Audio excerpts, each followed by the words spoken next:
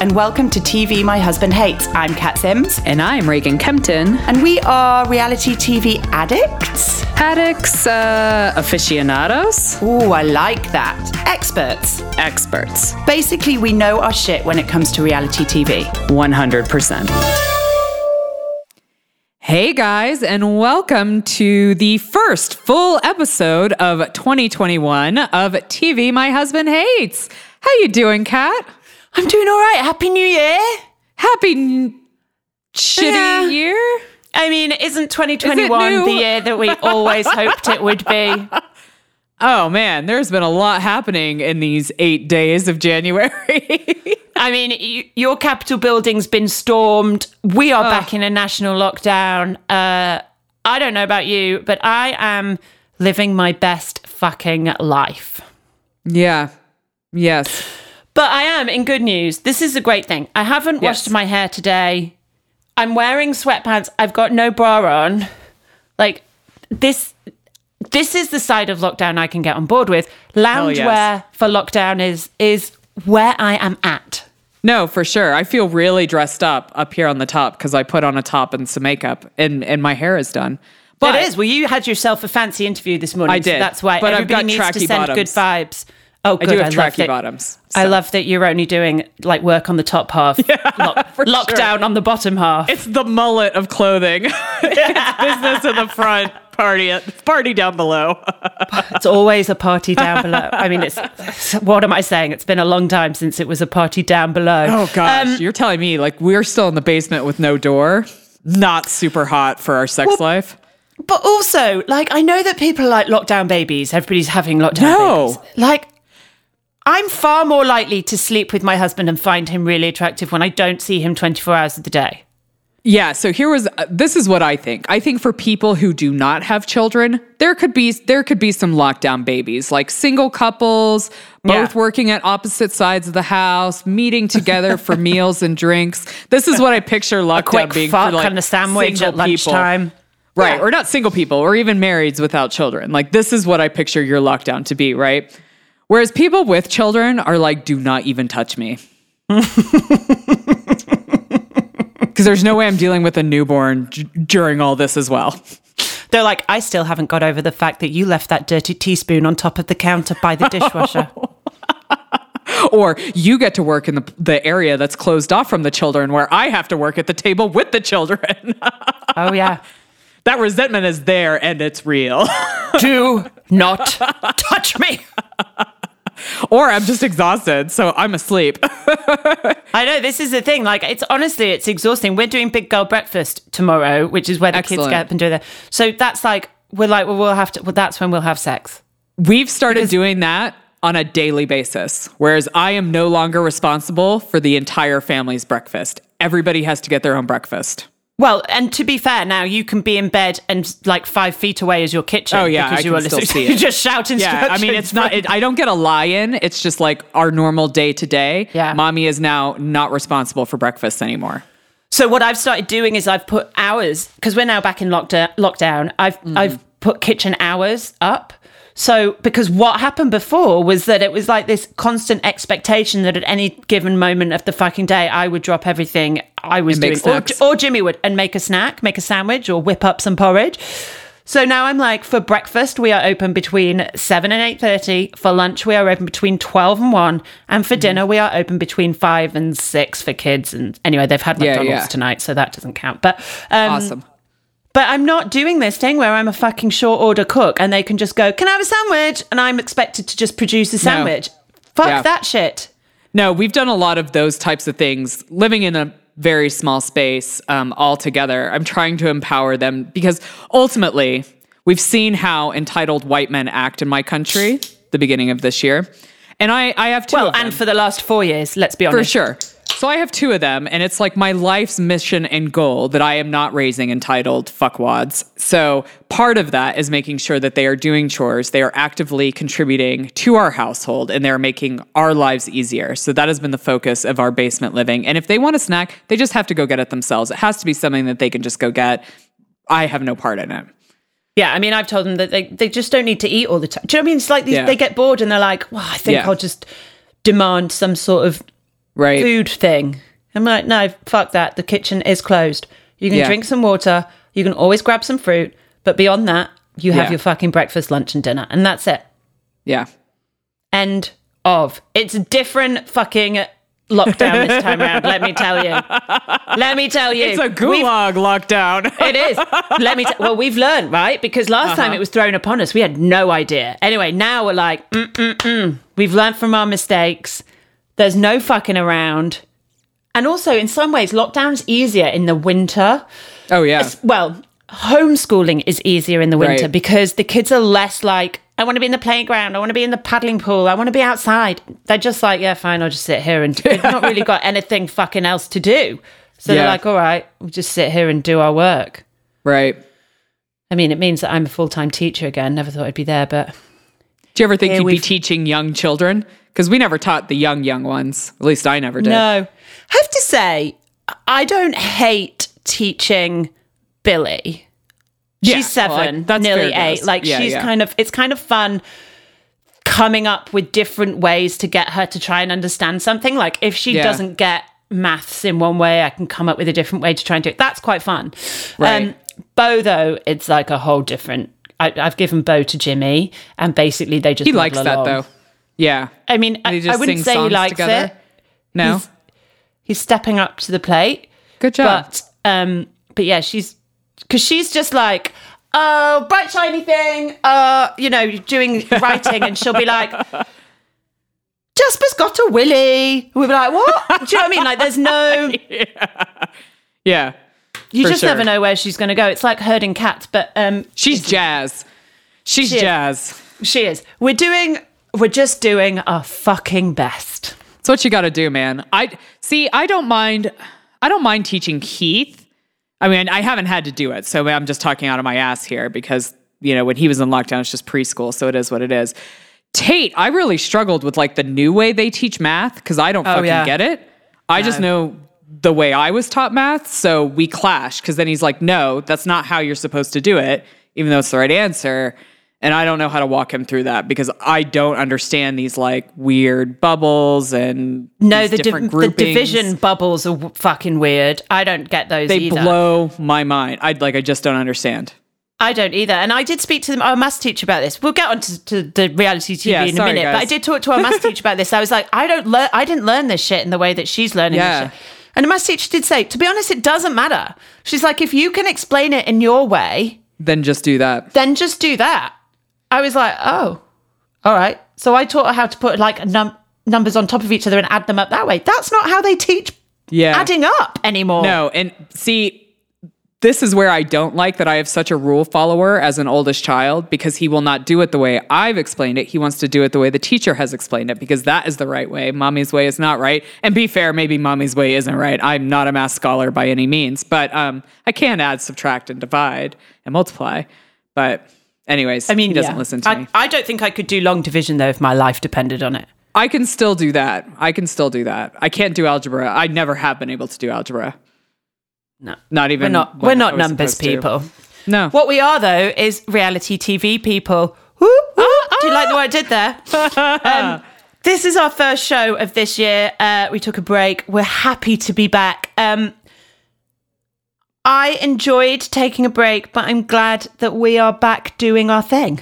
Me too. Like, I enjoyed the ease of watching reality TV without having to take notes, but I missed being able to chat through it because my husband obviously does not give a fuck. Mine could not care less. Although he did come in while I was watching Southern Charm this morning to hear Craig talking about Danny being emotional. And Jimmy did say, wow, he's a special kind of wanker. So Jimmy's little input is always highly appreciated. He's on brand and on point. Not wrong. No. But that's not where we're starting. That's where we're going to end. Where we're starting is, of course, in Atlanta.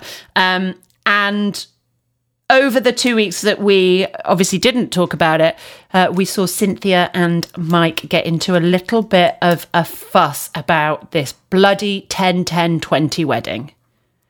It's so insane. And I mean, to be honest, I understand where Mike is coming from. Like, I feel like Mike is like, I think you just want it to be a show, and that's really bothering me. If you really want to marry me on 10-10-20, marry me on 10-10-20. It doesn't matter where we are. I 100% agree. I think... Yeah. And also, it's like, I would be more sympathetic towards Cynthia if this was her first wedding. Yeah, like, and if this was like the only chance she was going to have the wedding that she wanted. Like, this is your third wedding. Yeah. This is the man that you wanted. I think it's only her second. Oh, is it? She wasn't second. married to Leon. Right.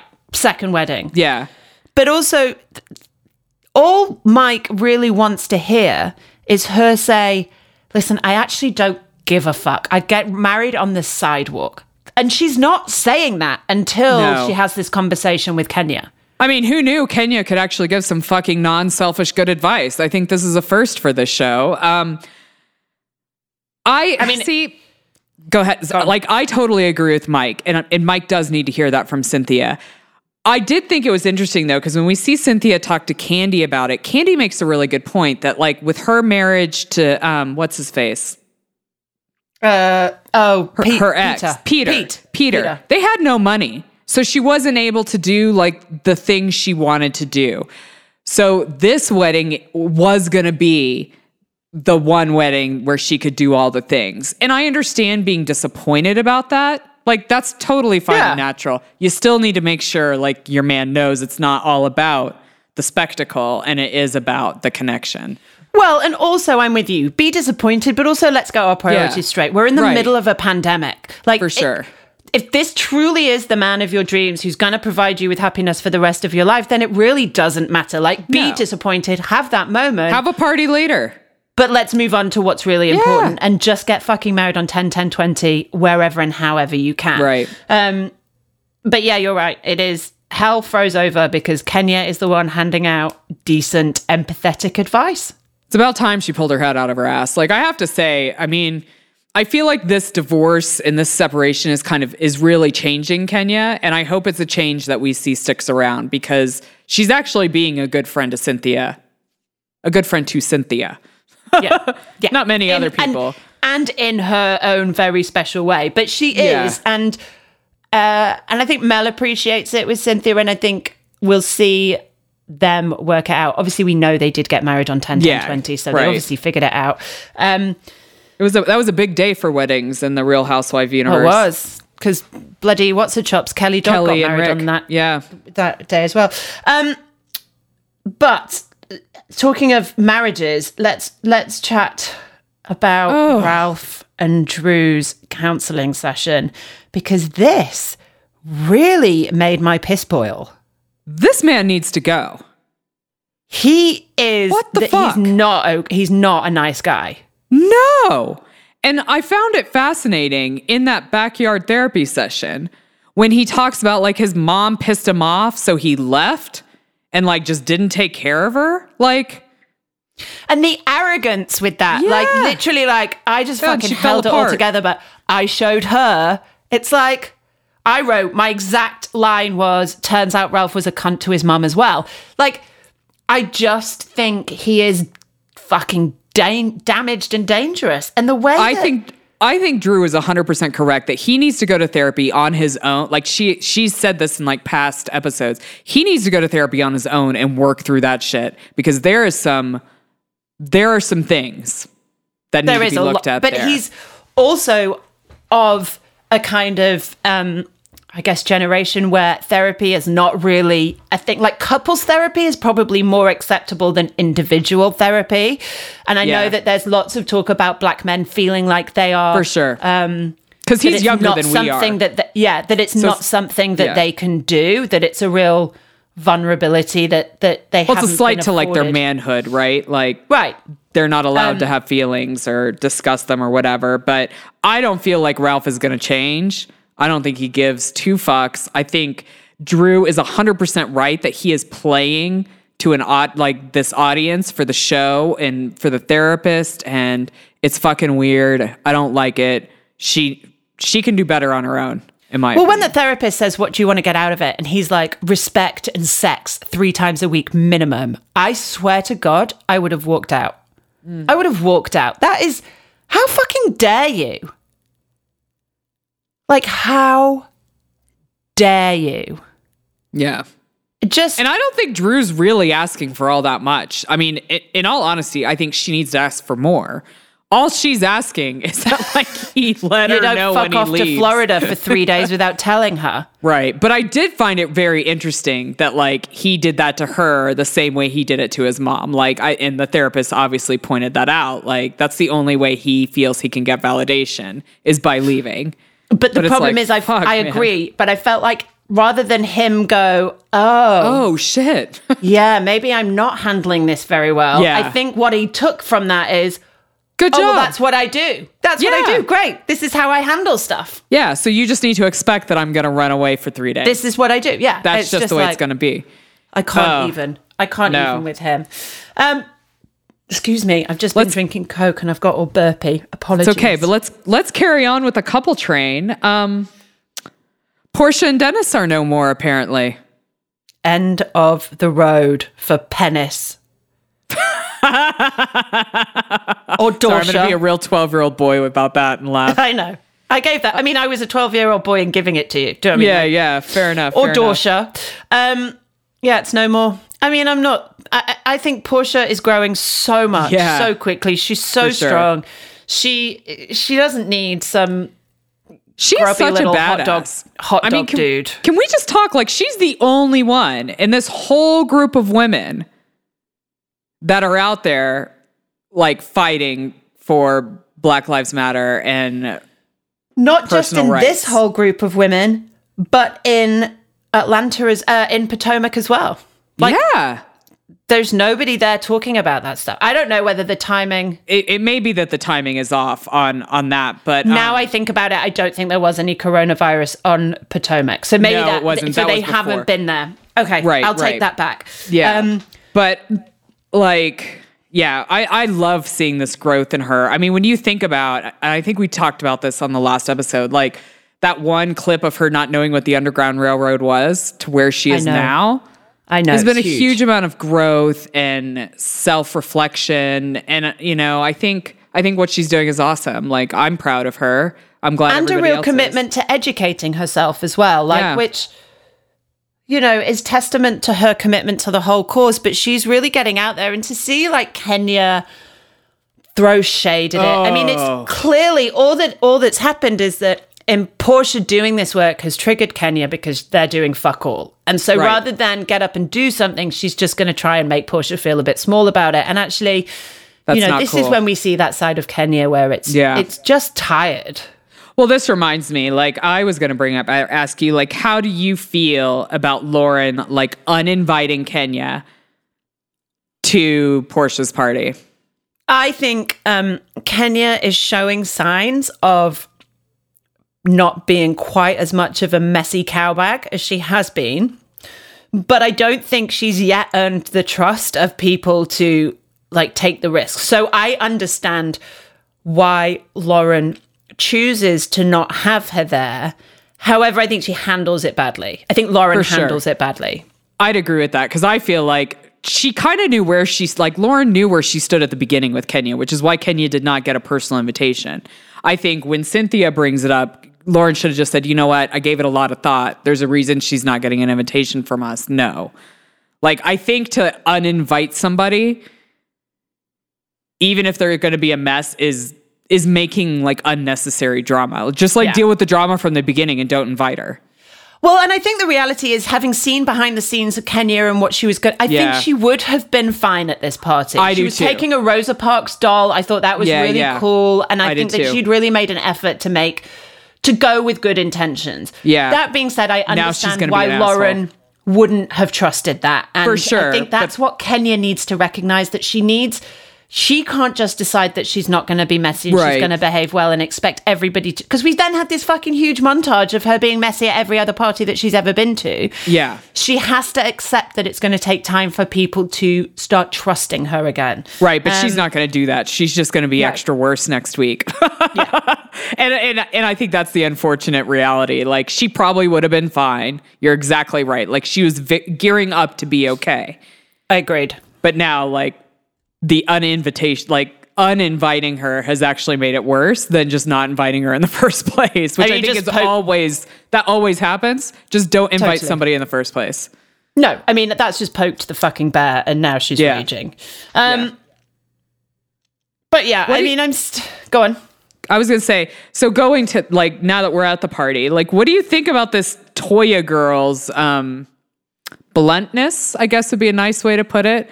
So I think she's thirsty. I think that she's a friend of the show, right? And I think she's just trying to get a full-time cast member slot. I think that she's just here to try and shock. I don't think there's anything clever or interesting about her at all.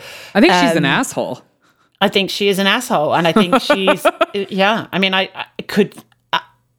would rather pour bin juice into gaping eye holes than into my gaping eye holes than give more than any energy thinking or talking about her. Yeah, I agree. I will also go on record as saying this season of Atlanta is better than last season at the point where we're at thus far. I think it's more interesting. I think they're dealing with better stuff. It's more watchable. I'm never wondering about whether Nene's there or not. I mean, it's better without Nene. I think taking her out of the equation hands down is the right move. I still think most of the interest is coming from Portia. Coming from the things that are going on around the show, like the Black Lives Matter movement and coronavirus, rather than the cast members themselves so far. But we'll see. I mean, I don't want to watch a whole 26 episodes where the interesting things are Black Lives Matter and coronavirus. Not that they're not important, but I want something more from Atlanta, and they really have to deliver, because last season was painful. It was awful. It was so hard to watch. It was. Well, listen, let's move on to Below Deck. But before we do that, here's a little reminder from us. While we've got you here, we'd love to talk to you about our brand new Patreon account. Woohoo! It's all the extra content that is not only about reality TV, but all the other TV that we happen to be watching. And if that wasn't cool enough, we also give away a little bit more about ourselves. So there's lots of personal stuff on there too, if you want to get to know us better. So head on over to patreon.com, search for TV My Husband Hates, and all this extra content can be yours for less than a cup of coffee. Or a glass of wine. Whatever you choose.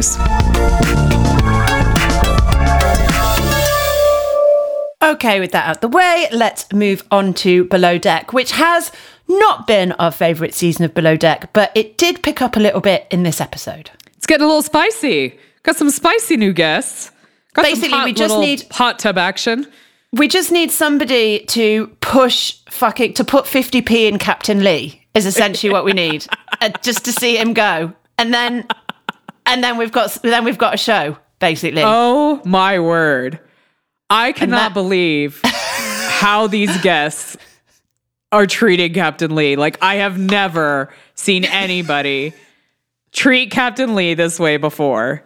Have you seen the meme that's going around at the moment? And it's like sliding into 2021 and it's this woman walking down the back stairs of a yacht, and she's fucking shit-faced, and she falls onto the swim platform, and her head's over the edge, and she's like laughing, and then she just slowly slides into the water, like completely. Like, it's honestly joyous. I'll send it to you after this. We have to find it. We'll post it when we find it. Oh my God. This is that episode encapsulated. And as I said, like, Captain Lee has always made this franchise. Just having him at the top with his fucking goddammits and all the rest of it.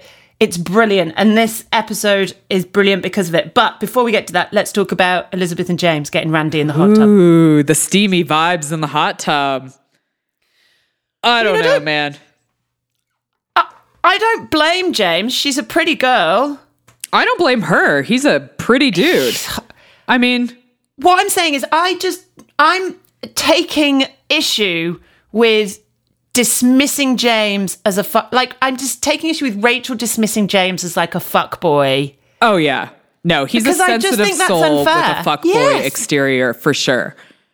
And I think we see that because like they mess around, then like the next day he like calls her out, and like I was fully expecting it just to be like, you know, a little gropey session. But like they just sit there and talk, and he is really trying to get to know her, which is interesting. I don't think he's going to have to go very deep, but... I think he probably got everything he needed in that 20 minutes. Yeah. Shady. Yeah. But I have a lot of time for James, and I think it's very clear that he's got a good heart and a good soul. Just because he likes the ladies doesn't mean he's going to be a dick to them all. I think his heart's been broken. He's a little bit cautious. Yeah. And he's taking it fucking slowly. And I just think he's a nice guy. Yeah, I take issue with Rachel on this particular thing because, maybe he had. I mean, I think James has been bantery with everyone. He's not been fucking around with everybody. This is episode 10 of this season. He's not messed around with anybody beforehand. Like, he's not out to do wrong by people. He's not a sex pest menace. Like, no. And I mean, thank God for him because he's got a sense of humor. He's a little bit cheeky. He's fun. I mean, Rob, the new guy, I just can't even. Not in the least. So boring. Yeah. Eddie is a beige cardigan. Rachel's interesting, but like I feel like once we've seen her talk about fucking something in the mouth, we know what we're going to get with her. Right. Elizabeth's dull. Francesca's dull. Ashling's dull. Yeah. Izzy's dull. I mean, yeah. Thank God for James and Captain Lee. Yeah. Yeah. They're carrying the show. And drunk Dolores, who we can talk about in a minute. And drunk Dolores. But coronavirus is starting to impact Below Deck. Izzy is sick.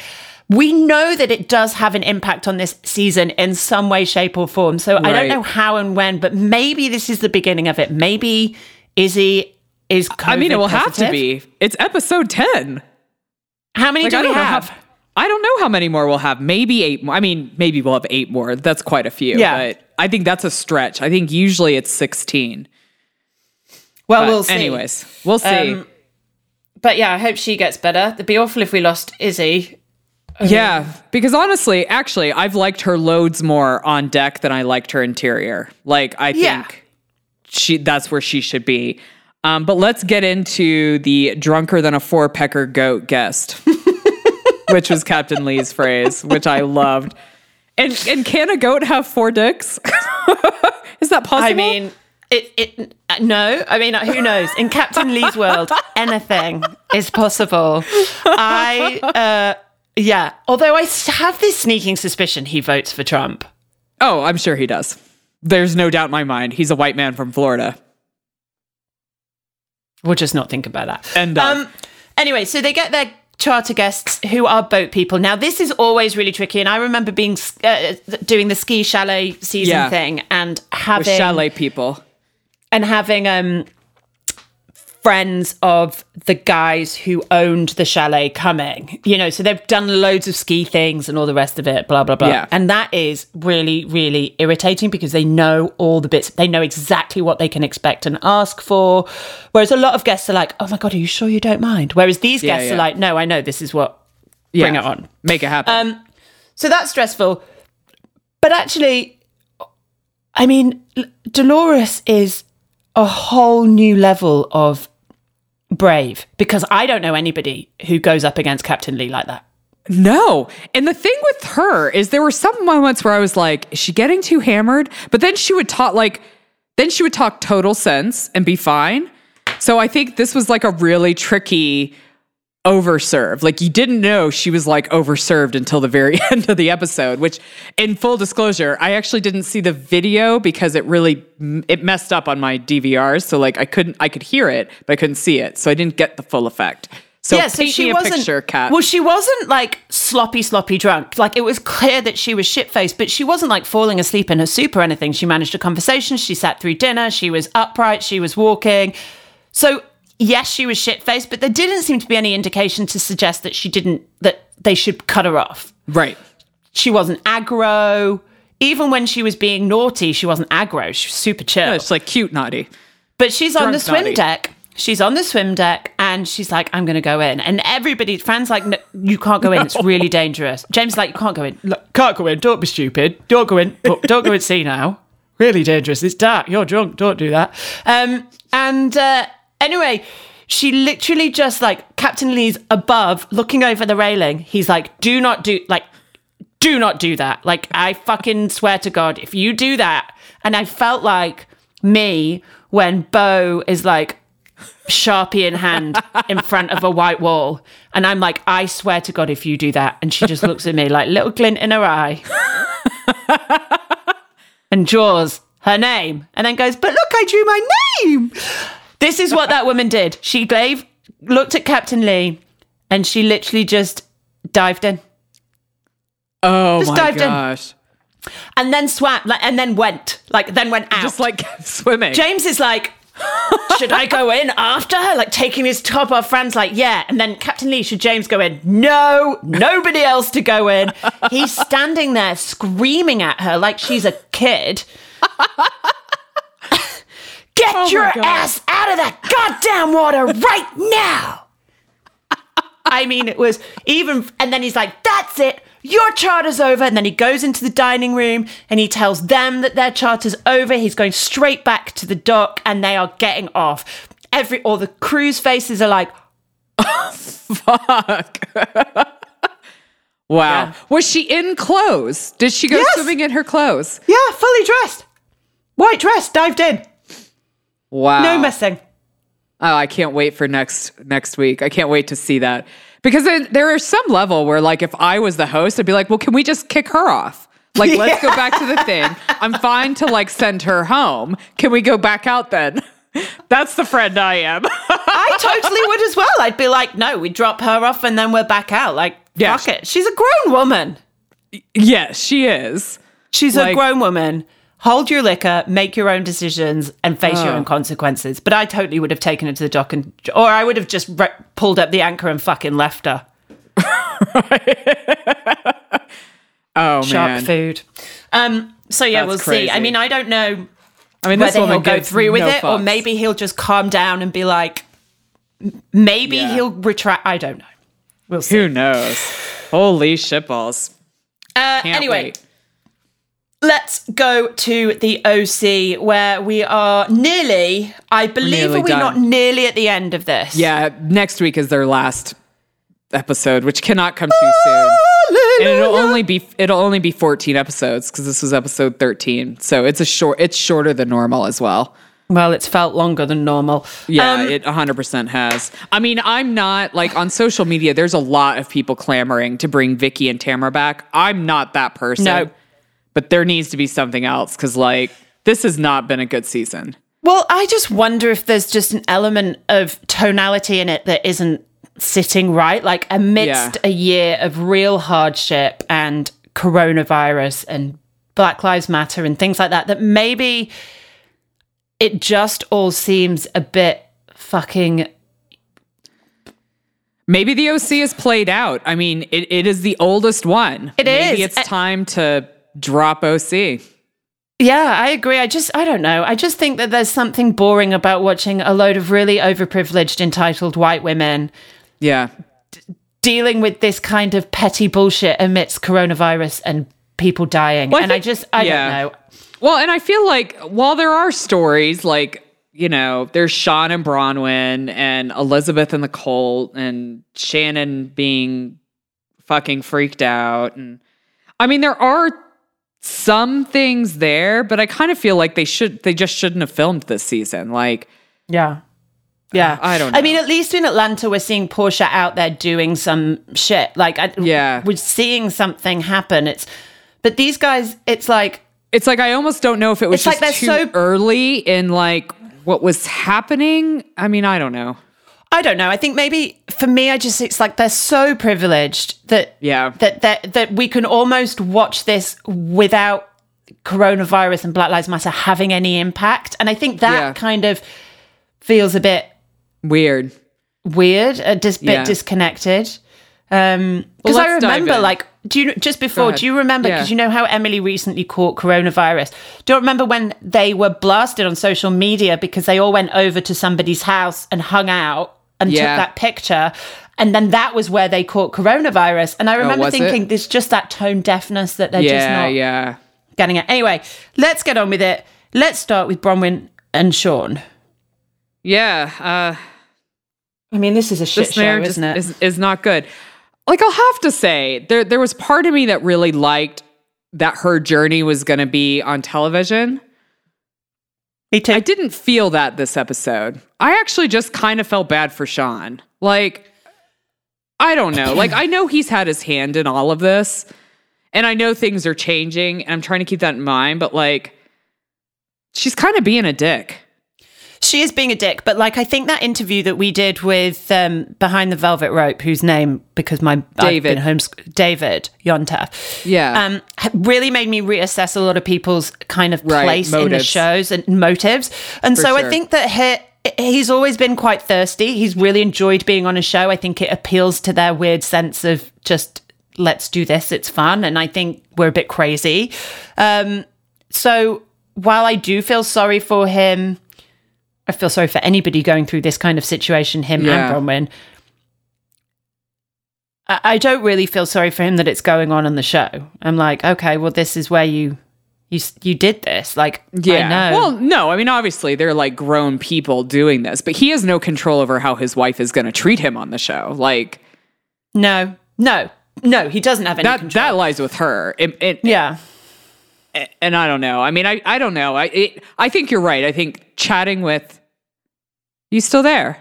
Yes, I am. Sorry, somebody just tried to call me. No worries. How rude. Yeah.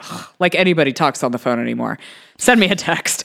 I know. But I think you're right. I think like after chatting with him and really kind of reevaluating people's motives for being on this show, I feel Bronwyn feels a little contrived in these episodes, like the throwing a tantrum about not talking shit about Shannon, then talking shit about Shannon, and then my two girlfriends are going to come over. Like, I don't know. I'm not liking Bronwyn at the moment. She's not very likable right now. Well, obviously she's since come out as gay, so this is kind of I guess this preempts all of that. This is the beginning of that journey, and she sort of says that, you know, she's really something along the lines of she's taking it out on Sean because she isn't able to find the courage to be her true self. Like, and all of that we can see, and her level of self-awareness right now is really high, and I can appreciate that.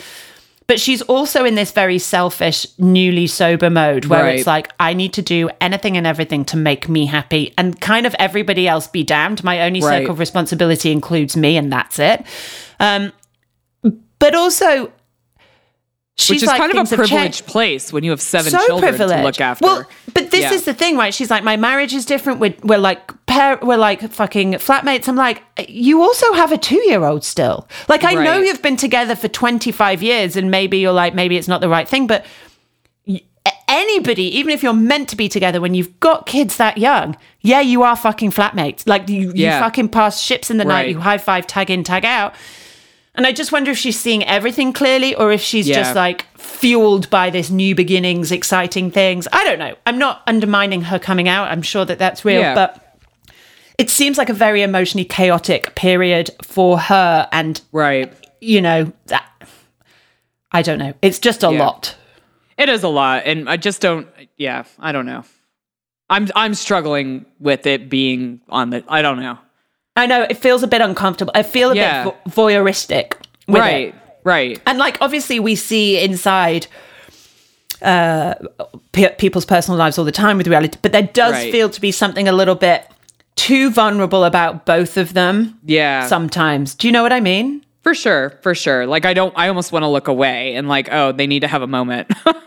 Like I would if I was at their house. Like, oh, they need to talk about this privately. I'm going to go to the restroom. Just going to go downstairs. We're just going to go downstairs, get a drink. But while we were also away, we did discover a lot more about Elizabeth. Ah, yes. The religious cult. Did not see this coming.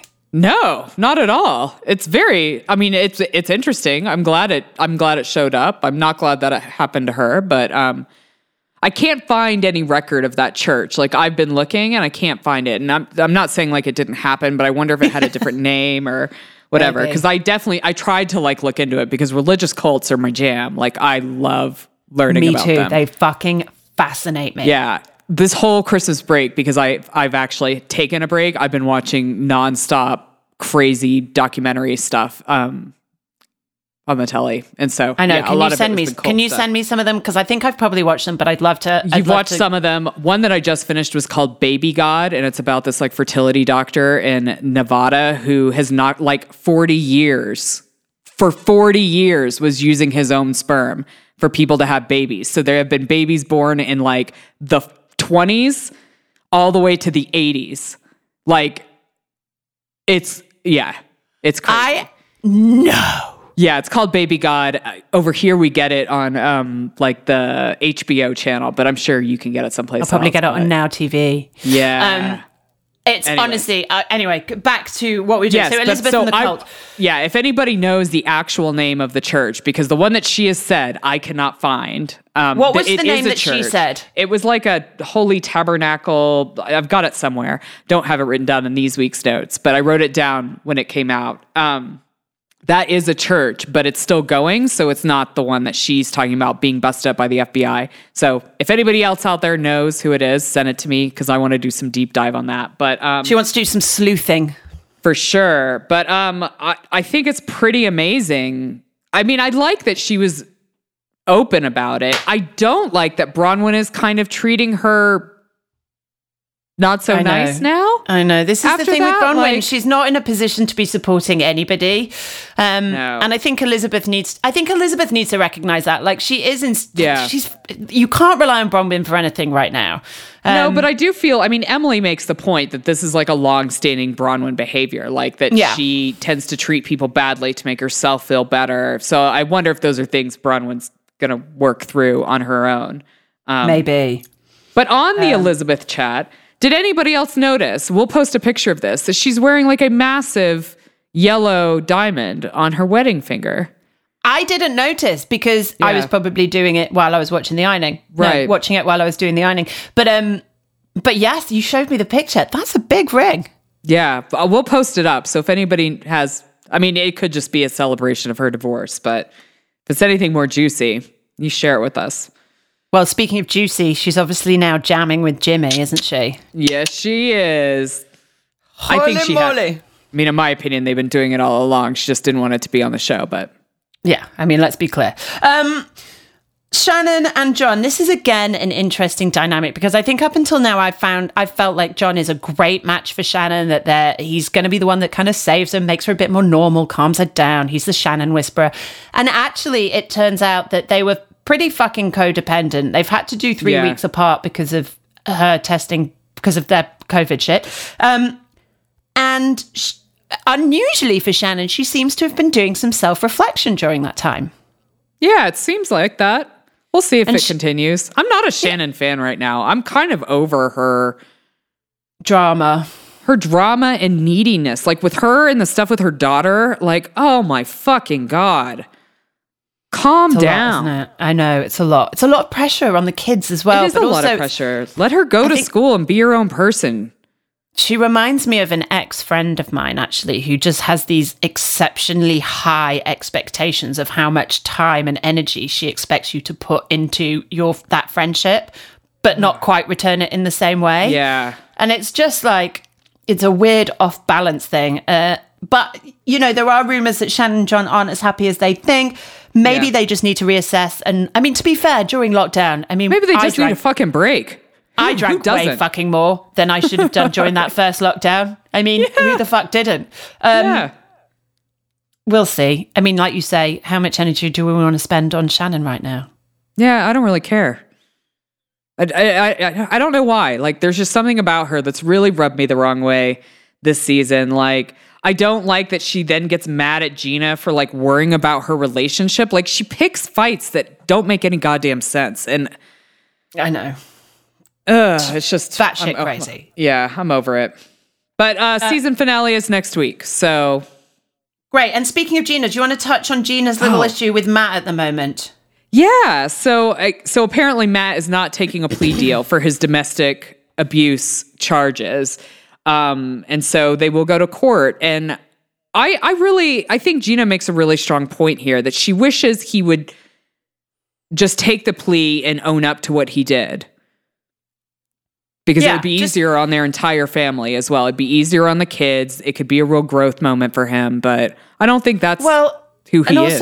And he doesn't ever want to admit that he's wrong. And I think it's just unkind to drag everybody through a lengthy court process that's going to cost a ton of money, that's going to be really emotional, probably very public. Oh, yeah. I mean, I think we should also make it clear, like, Gina's not the one. Gina doesn't have to pay for any of this. Like, this is the state of California taking him to task. So he'll have to spend some money on it, but it's not like it's financially taxing for her right now. No, but it's still emotionally taxing. She's still got kids to try and protect throughout the whole thing, you know, and it's a bit like, just swallow your pride, take the plea deal, move the fuck on. Yeah, I think he's just a selfish asshole. Yeah. I also wonder if we're going to get more details about the incident because it's going public, because we don't really know what really happened. And Gina's been very, you know, tight-lipped about it, with rightly so. Like, you know, she doesn't want to relive it, but I wonder if that stuff is going to start coming out. Like, that's where it gets worrisome for her kids and stuff too. Like, she's not pressed, as you say, she's not pressed charges, the state has. And when the state decides to press charges, it knows it's got a case. Like, there's some real shit that it wants to prosecute. So, again, why would he take the risk of this all being dragged through the papers just for the sake of his pride? Just fucking take the deal and... Yeah. Maybe it's some, like, narcissistic belief that he'll still get away with it, even That's if it's, exactly like, what it is. That's exactly what it is. Yeah. Otherwise, why do it? Right. Like, otherwise, why the fuck do it unless you're trying to get exonerated? What a douche. You're always going to get a worse sentence if you go to court and get found guilty. If you're white. Yeah. Oh, man. But yeah, so season finale next week. Can't wait. Let's sign that shit off ASAP. And in the meantime, let's go to the Mormons over in Salt Lake City, where the drama is... I mean, the drama just keeps coming. But on quieter notes, Meredith and Seth are apparently working it through. I don't know about you. She says that the good thing about this time is that the kids aren't a factor. I think that's bullshit. I think she feels really guilty about the whole fucking fashion show thing, and so has decided to try it again. Nice to see that her psychopathic son Brooks is as fucking empathetic as ever. What a fucking twat. They need to be careful. I think he's going to murder them in their sleep. He is. That's exact. They're going to wake up in the middle of the night and he's going to be looking over them with like an AK-47 and he's going to shatter them to smithereens. He's creepy and entitled as fuck. Like, there's no pleasing him, and I'm not down with that. Like, the way he speaks to them is so disrespectful, and the way he mocks their therapy, like, what, you had to go to therapy to learn how to communicate? How fucking dare you? I think there's some weird, like, Oedipus shit going on here. Like, I think there's this weird relationship with him and Meredith. For sure. He also needs to move the fuck out of his parents' house. You're too old. You need to go back to fucking school. Go to college and get some learning. Yes. And you know what? Go get your fucking heart broken. Go have an empty bank account for a bit. Go and fucking just get off my television.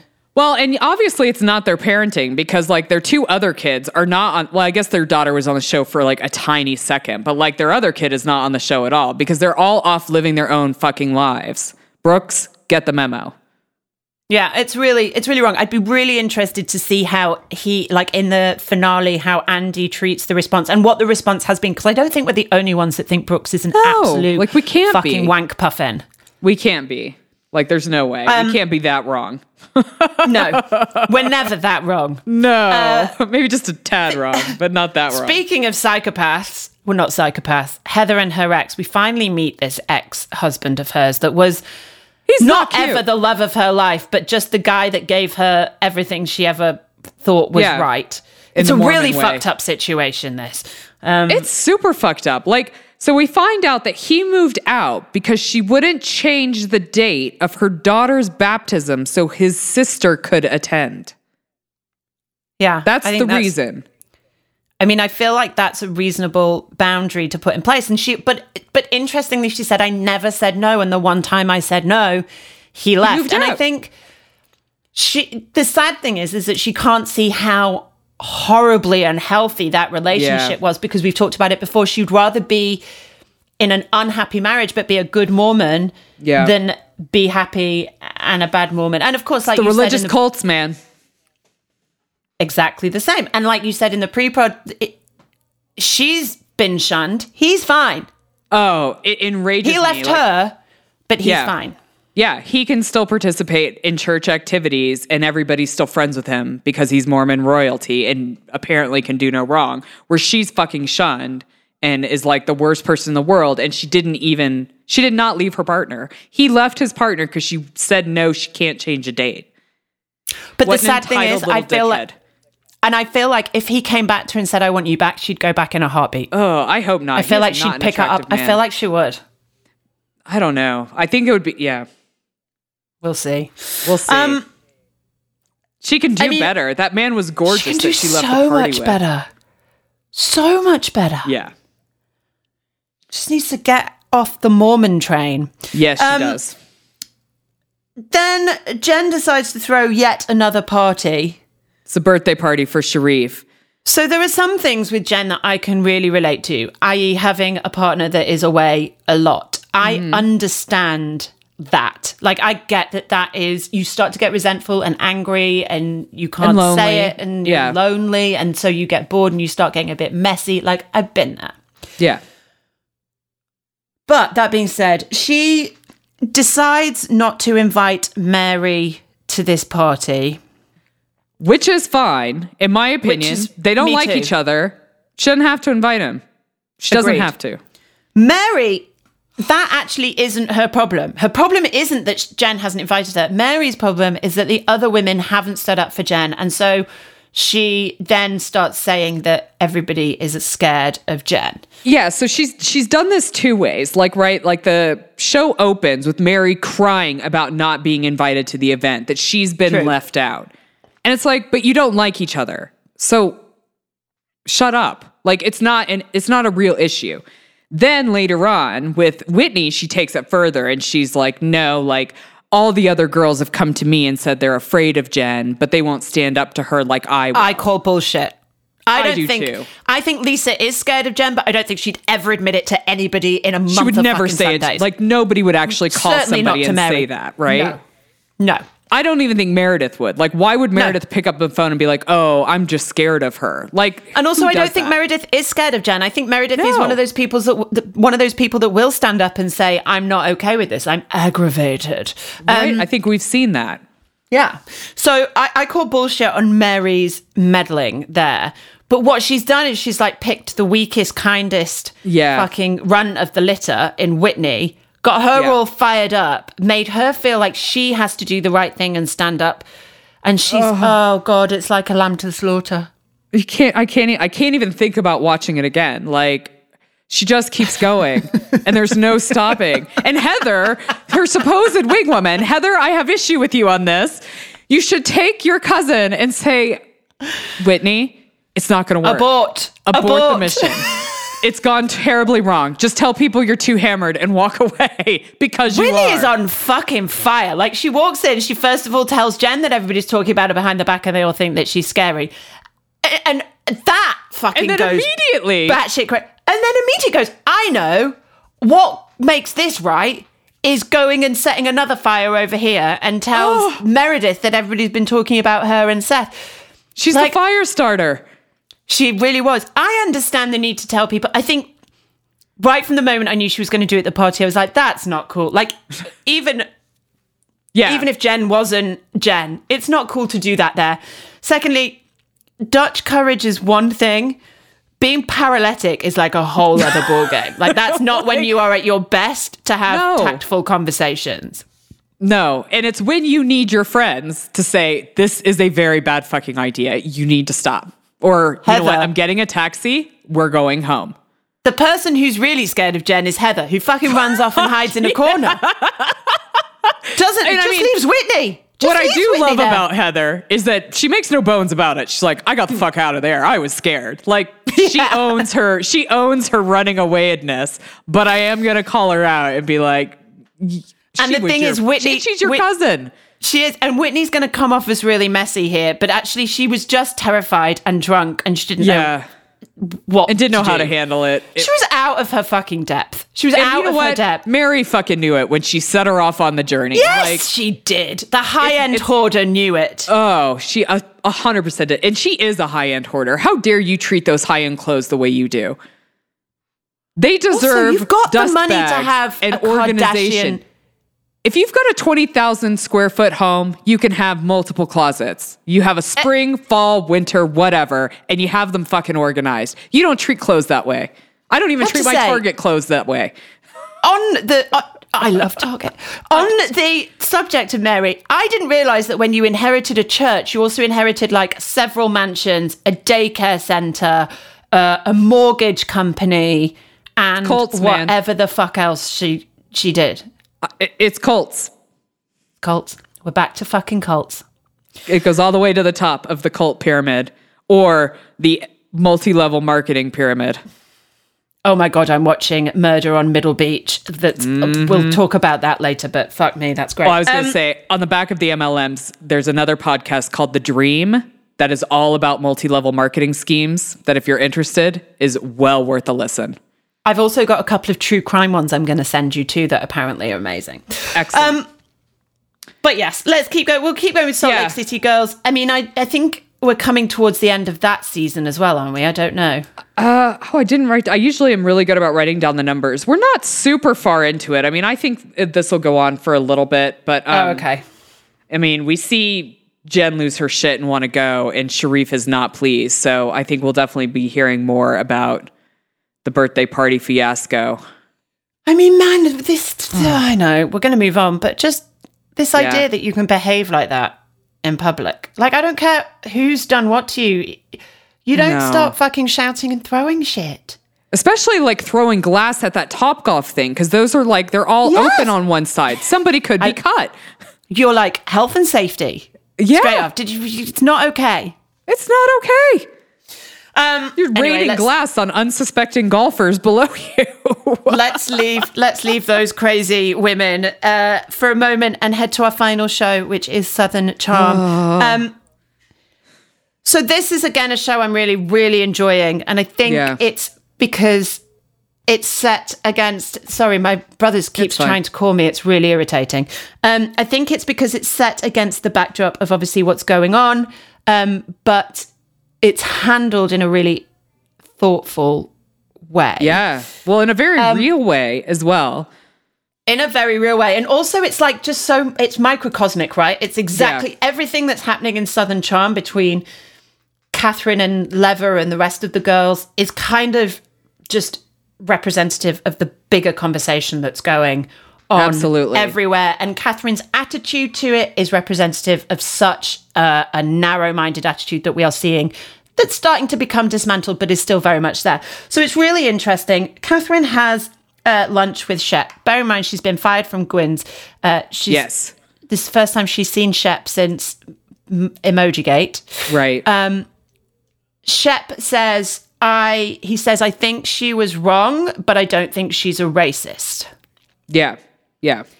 I feel like we have to get over this idea that people are consciously racist. Well, I was just about to say, like, I feel like for me, this whole year has really torn the white hood off of what racists actually look like. Racists aren't riding through the streets setting things on fire anymore. I mean, they are sometimes, but predominantly they're not wearing a KKK outfit. They're not those people. They are everyday people who live with hate in their hearts on a daily basis. Yeah, 100%. And I think this is the thing. The point about fighting racism is to get the people who don't think that they're racist to recognize that they are actually racist. And I think that's the point. And this is what Shep's missing. And it's what Catherine's missing. Yeah. And actually, to a certain extent, being a racist kind of subconsciously, because that's inherently how you've been brought up, is not really the biggest problem. The biggest problem is not being open to understanding that that's what's going on. Right? Absolutely. Yeah. Like there's no thought process that like you could even be what they think you are. Like, I think I'm pretty surprised that like she doesn't really, I mean, I'm not surprised, but I am surprised that she doesn't take this time to really think through, oh God, am I racist? Like, was it a thing that came out? Like, holy shit, I need to reevaluate some things. It's just she gets on the defensive and gets herself a black boyfriend. So let's talk about that. Ugh. Like, I Caleb 100% Ravenel. Let's just have that conversation that we're all gonna. Let's just do it because I may be wrong, but in my mind, a lot of black people have the surnames of their previous white masters, from slave owners from back in the day. That's been my understanding. So that it used to happen. I don't know if it did in this point. And I know a lot of them have changed their names. For sure. So it's not. But is there a chart? Are we looking at a possibility that Catherine is now dating a man who comes from a lineage of people who used to be potentially owned by the family of her baby daddy? I mean, I assume so. Or it's a possibility, just great right? philanderers who, you know, what have you. But it's fucking weird. It's really fucking weird. And I love Shep's insistence that she's not going to date somebody. I like his naivety and his willingness to give her the benefit of the doubt. It seems contrived as fuck. I think Catherine, it's got Catherine written all fucking over it. And the way that she talks about him as well at that lunch, it's like, I've got a black boyfriend. It's like whispering it, like people used to whisper cancer. Like, yeah, it's like she's not, that's racist.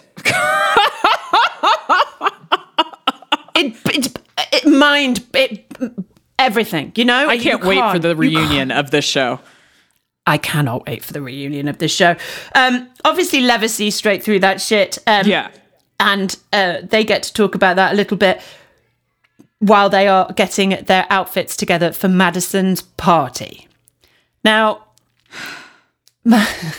Madison's throwing this party initially because it was a birthday party for Austin. Correct.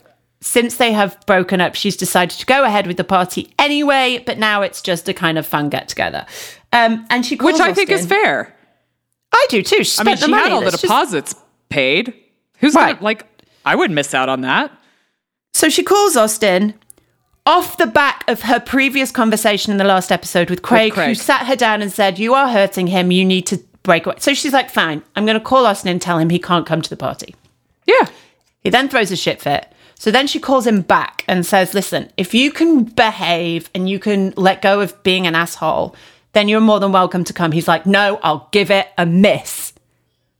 Done. Fine. But then he goes to the party. Then he shows anyways. He is such a fucking immature baby. Like, I can't even deal. Like, if you tell somebody you're not coming to a party, it's really bad form to show up anyways. It's just bad manners. And you being a Southern boy should know that, because I'm sure your mom raised you that way. Well, and then to get salty because there isn't a place set for you. It's like, you weren't supposed to be there. Like, you should be happy there is actually even a glass for her to throw together a thing for you. And then acting like a baby because he's not sitting next to... Oh! And then wearing the same thing as Craig. And then turning up and twinsing with Craig. No! With their mustard pants and their white shirts. Twinning is not winning, you fucking douchebags. I do love how Pringle calls them the Mustard Brothers. I love Pringle. Like, my obsession with Pringle is getting a little out of control. I mean, between Pringle and Bridgerton... I haven't known what to do with myself. But I mean, Austin just needs to let it go. Madison, he brings out the worst in both of them now. Madison's being a cow. It just needs to stop. Craig is very rarely right, but on this subject is right. You're making everybody's life miserable. Just fucking stay away from each other. Right. Catherine and Danny try to work their shit out, but it's like talking at a brick wall. Well, because they don't really know what to say to each other. Like, I do think something is going on with Danny. She looks really, really thin in comparison to where she started in the season. I think all this stuff is emotional, rightly so. Like, I'd be upset if it was my friend, but I feel like it's it's turned to 11 when it probably should be about a 7. And it would be a 7 normally. I feel like there's something going on with Danny. Craig does not make it any better by bringing toxic masculinity to the party. What the fuck was that? I mean, with Danny, I worry about her. She's obviously had to quarantine. She's been quarantining by herself. Maybe that hasn't been great. She looks incredibly thin. There does seem to be some sort of weird twitching or with her face. Her mouth is lopsided. I don't know what's going on. I'm worried about her. Her health. Her health. I think Catherine and Danny just need some space. I think Danny just needs to extricate herself from that friendship. Well, I think they've had a very codependent relationship as well. Like, I mean, Danny broke up with like her, ended her engagement a couple seasons ago, and then it's really just been her and Catherine. So I think there's some codependency there as well on both sides. So maybe everyone just needs to take a moment.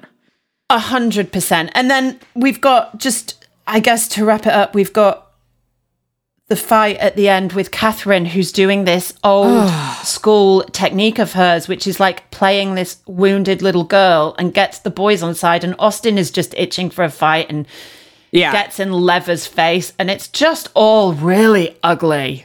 It's really ugly. It's not fun to watch. Thank God I was not on that boat. That is not a party I would have wanted to attend. It was beautiful. Like with other people, that would have been a fun party. But with you. For sure. With our families, it would have been great. We would have had a great time. Kids would have been paddling around. We would have been hammered. It would have been fine. Perfect. But this felt a little bit more Lord of the Flies than Lord of the fucking Dance. So we'll see how it goes. But I do think this is an interesting show at the moment, and I'm here for it. But, we've got the season finale coming up. I don't know if it's just going to be extra long or over 2 weeks. So we'll see how that goes. Can't wait for the reunion. It's going to be a good one. It really is. But that's us for now. Thank you so much for tuning back into our first episode of 2021. Please remember that we can always, always, always use your rates and reviews. It makes a huge difference to us. And let me tell you, we are going to really push this year. So we're going to need your help. So the more reviews and ratings that we get, the better it will be. We're going to be all up in your face with TV My Husband Hates. All up in your face. But in the meantime, from lockdown here in London and from a slightly chaotic America over there in Denver, we thank you for your time. And remember, smart people watch reality TV too. Bye-bye. Bye. Please subscribe, rate, and review TV My Husband Hates wherever you listen to your podcasts. You can also follow us on Facebook and Instagram at TV My Husband Hates, and join the Facebook group to keep the conversation going when the podcast ends. If Twitter's your thing, you'll find us at TV Husbands Hate. Theme music and production for TV My Husband Hates is by Jimmy Sims.